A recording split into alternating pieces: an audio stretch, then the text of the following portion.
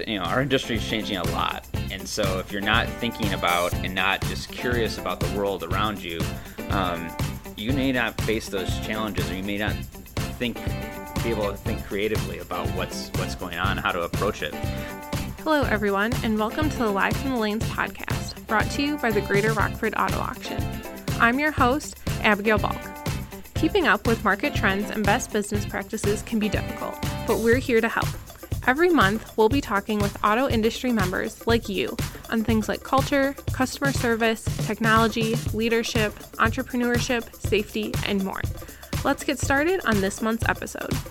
Today we're talking about leadership and running a business, and I am joined by Ryan Clark, president of the Greater Rockford Auto Auction and founder of Dealer Preferred Capital. Ryan's grandfather, Swede Clark, founded the auction in 1974. Ryan earned his bachelor's in economics from Dartmouth College and his MBA from the Kellogg School of Management at Northwestern University. Prior to getting involved with the auction, Ryan was an investment banker at Goldman Sachs and managed companies through restructurings at Alex Partners. Welcome to Live from the Lanes, Ryan. We're glad you could join us today. Thank you. We're also joined by Chad Anderson, general manager at the Greater Rockford Auto Auction. Chad joined the GRAW team in 1997 in the detail department. He has worked in various departments, including detail, fleet lease, and sales, before becoming general manager in 2014. He earned his bachelor's in management and marketing from Concordia University, Wisconsin, and his MBA from Northern Illinois University. Chad currently serves on the NAAA Board of Directors and the IARA Board. Welcome back to Live from the Lanes, Chad. Thanks for having me. Every episode, we like to kick things off with the easy question so that way listeners can get to know you guys a little bit better. Ryan, why don't we start with you? Who would you say has been the most influential person to you? I don't know if there's a single influential person, but I mean, certainly my parents. I know it's probably a bit of a cliched answer, but I mean, I'm very lucky, and my parents have always supported me in everything I've done. And then, in terms of now, running a business, I mean, very lucky to have my dad was running his business, and from a young age, I saw him interact with his customers and how he treated them, his customer service, and this is going to sound old now, but when someone would call our house and we'd have to answer the phone, and it could be a customer. So even as a young kid, learning how to interact with adults and that. So I mean, I think having, and certainly with my grandpa too, having his own business and just learning that and getting that experience from a young age, it's kind of built into you almost, and I think those are certainly the influence. But I mean, just been a great support network, and Chad, what about you? Who has been your most influential person? I would have to say my dad has probably been most influential to me in my life. Certainly, and has been all the way along since I was born, obviously. But my dad's always been the hardest working guy in the room, and he's always told me, and always by leading by example also, that if you work hard and just work as hard as you possibly can, that you'll always get the things you want and the things you deserve. So he's been a big influence in my life for that and for a variety of reasons, but that's probably the strongest one that stands out to me. So in the auction business, you don't really have a product that you're selling to your customers, but a service.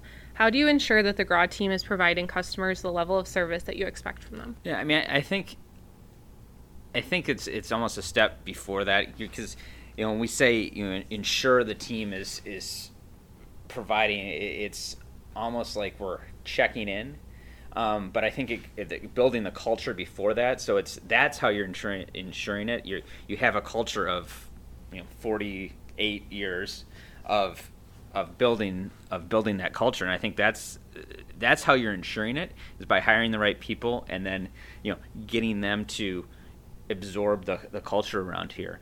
Certainly if there's some level of customer service that we didn't, we'll address it.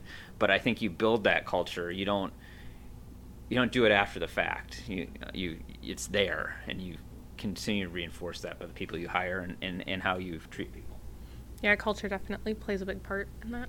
Chad, how do you think that we ensure that GRAW is providing the service that we expect? Well, certainly, culture is key without question. But I think one of the strategies within that to help create that culture is leading by example. And I think that this company does very, very well at that. I think I do a fairly good job of that as well by leading by example. you work on the front lines with people and you show them along the way. And then when they don't, if they maybe are failing in one area or another, sometimes you step up a little bit further to show how we do customer service and to coach them and build them along. So I think it's kind of all one answer between the two of our answers, I think, because you're looking at culture as a whole. But I think that a lot of it is leading by example. And I think that just in a general rule, our management team does a good job of that to help push it to all of our employees. And I think to follow up on Chad leading by example, I mean, I know my grandpa certainly would do that, but if you see a piece of trash on the lot, pick it up. I mean, I know I do that if I'm out in the lanes, and it's just constantly constantly trying to put out a good image and build that culture. Yeah, and that leading by example really builds the culture ultimately, because when they see you guys doing that and showing what they should be doing, employees are more likely to follow that. Correct. Sometimes it's less the picking up the garbage itself and more the fact that someone sees you picking up the garbage. Yeah. Absolutely. As we know, running a business is not always easy. What do you think is one of the most difficult parts of running a business? So I think this is probably true of any company. I'm not gonna say it's auction specific or our industry specific. I think it's general to most, but I think it's the most difficult part, but also the most rewarding, and it's the people. Between managing people and managing relationships with customers, employees, etc., and managing personalities, it is just a challenging thing. It's just a challenging part. I mean, I've had several managers that have come in new into management, and they've asked me what the hardest part about it, and I've told them it's about managing the people, because we all have different personalities and everyone's different, and bringing all those people into one room or one environment to get along together is it can be challenging. And I think it's where most times where leaders fail the most is in managing that. I tell people all the time, I've said to customers, I've said to our employees, we deal with two of the most complicated things in the auction business. We deal with two of the most complicated and unpredictable things that there are out there: vehicles, machinery that break down and have issues and whatever else, and people. And we combine the two of them. So that's what I would say is probably the biggest challenge, and also most rewarding, without question. Ryan, what would you say is the most difficult part? Yeah, I would echo that. I mean, I think the thing, we're not robots. Everyone's not exactly the same, and so that makes it challenging on a management side. Also, it makes it fun, because if we all were robots, it wouldn't be fun, and it would just be monotonous. But everyone has, like Chad said, everyone has different personalities, and you have to manage that, and especially in a we don't have an assembly line out here just making some widget. Our back to that we sell a service, and that service is people, and so in this industry, it's in some ways doubly hard than if you're just you certainly have the people aspect, and then you're cranking out these widgets, but you have to make sure that the people that you're working with are all kind of headed towards the same goal, and just everyone's personality will fit in that team aspect to get to that goal. Yeah, I feel like one thing that I always try and remind myself, my grandma always will laugh and would tell us that there's more than one way to do things, and sometimes that's hard to allow someone to do things different than what you would do, but that's still something that doesn't mean that they're doing it wrong. It's just different than how you might do it. But when you guys are facing a challenge, how do you stay focused on moving forward or overcoming that? I guess for me, I am kind of it depends on the challenge, but I guess from a business perspective, I'm fairly much of a data person, so I will dig in and nerd out on that and say, figure out what we can do, or is there something we're missing, and how we can overcome that. I mean, certainly there's that aspect, and then you have to translate that into how you react to that. But I mean, I think my attitude is, all right, I'm going to dig into this and understand why this is occurring, or where this market is going, or what. I mean, it's just really digging into and understanding the issue from all sides. Chad, when you're facing a challenge, how do you stay focused on moving forward and overcoming it? So for me, I'm going to kind of go back to who's the most influential person to me, my dad. And I think it's important to just get after it. Don't delay it. Don't feel sorry for yourself. Because no one else is going to feel sorry for you anyway. So there's no point in feeling sorry for yourself. You just got to get after it. And for me, I'm a very visual person. So for me, I make a plan and I write it down. I make a list, and I have lots of lists. That's how I operate my entire life, not only professionally but personally. And just make a list of here's what the game plan is, and we are going to implement this, and we're going to make it happen. Whether it's you're doing it yourself, you're involving other people, whatever it may be. And I think that the key with any challenge is always look for the lesson to be learned. And sometimes the lesson is just a lesson. Sometimes it's something that needs to be changed operationally or otherwise. So is there something that needs to be modified here? Do we need to change the way we do business? Do we need to change the way we do something? Or do we just need to learn a lesson from it? Should I have handled this differently, etc.? But yeah, for me, it's less quantitative, more qualitative, I guess, than Ryan. But I admittedly said I was nerding out, so that's not a surprise. Knowing the two of you. That's why Ryan and I worked so well. Yeah, that's true. Yes. Right? That's true. It's about balance. Yeah, but I mean that may back to the team thing of you're blending different personalities in an ultimate goal, and I mean I think that's important. There's been plenty of times I've been like, I wonder what the data would say on this. Ryan. So when your team is facing a challenge, how do you make sure that they're staying motivated and engaged while facing that challenge? So I think that the biggest thing with that is that a lot of times people, it's human nature to say, I have this problem, just you take it and you just handle it, right? And I think I do my best to try to avoid just taking someone's problem and just handling it for them.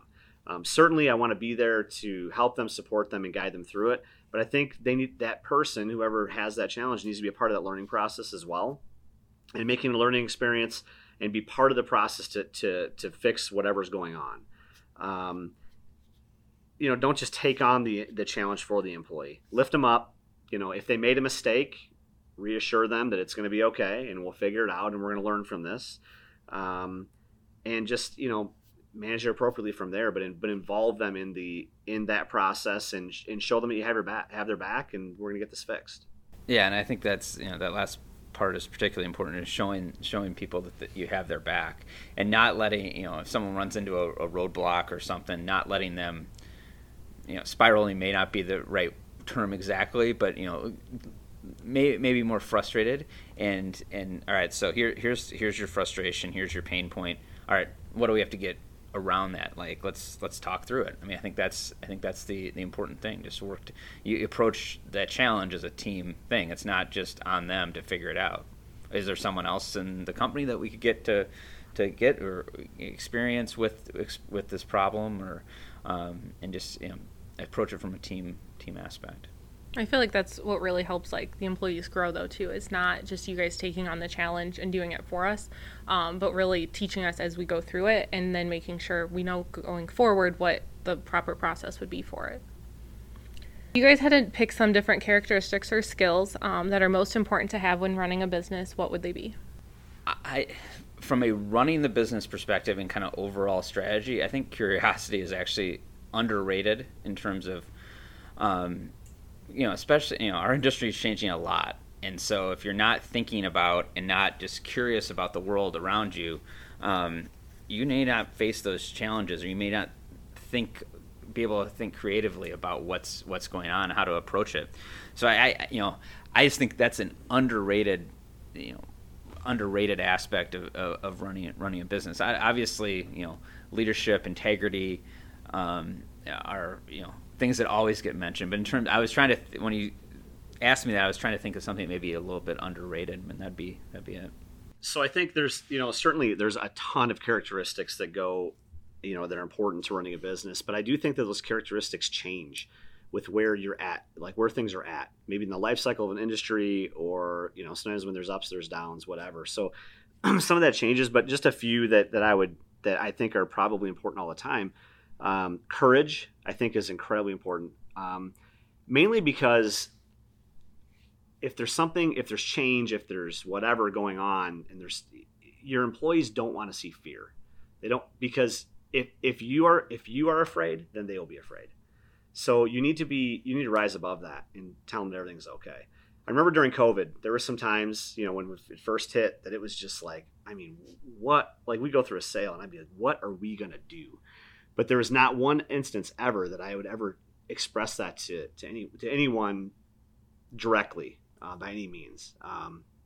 Just rise above it and go from there. But some other things, certainly people skills, patience, and a vision. Having a vision for what the future is going to look like. I think those are all important. And again, ability to make decisions. There's a million different characteristics that are important. Some are more, I guess what it comes down to is that there's a lot of different characteristics, but some of them are more important at certain times than what others are. And that's where they need to shine, I guess, in certain places. And when Chad mentioned, I think it was important that your skills are the skills you need and require do evolve as you evolve in your career.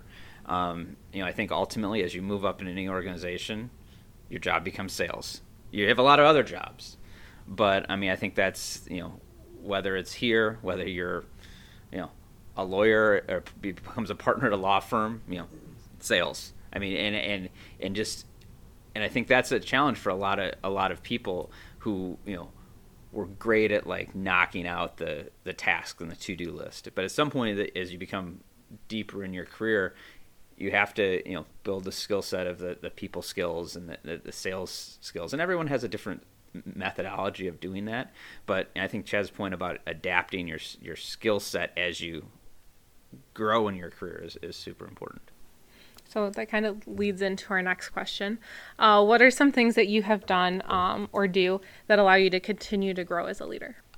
I think for me, it's, been getting more involved in the industry and kind of learning from a lot of the other leaders within the industry, and kind of seeing how they run their organizations. Chad and I joke all the time. We are not afraid to, adapt something that someone else is doing, and if they're doing really well with that, we'll take it as a best practice and do that. I think that's really crucial, is not to think that you know everything, and don't be afraid to, hey, what are you guys doing with such and such process that, in your lot operations or something? Why'd you guys do that?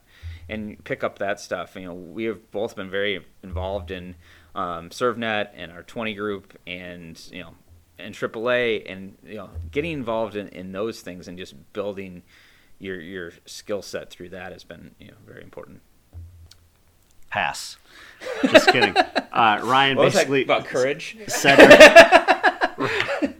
Ryan basically said everything that I was going to say.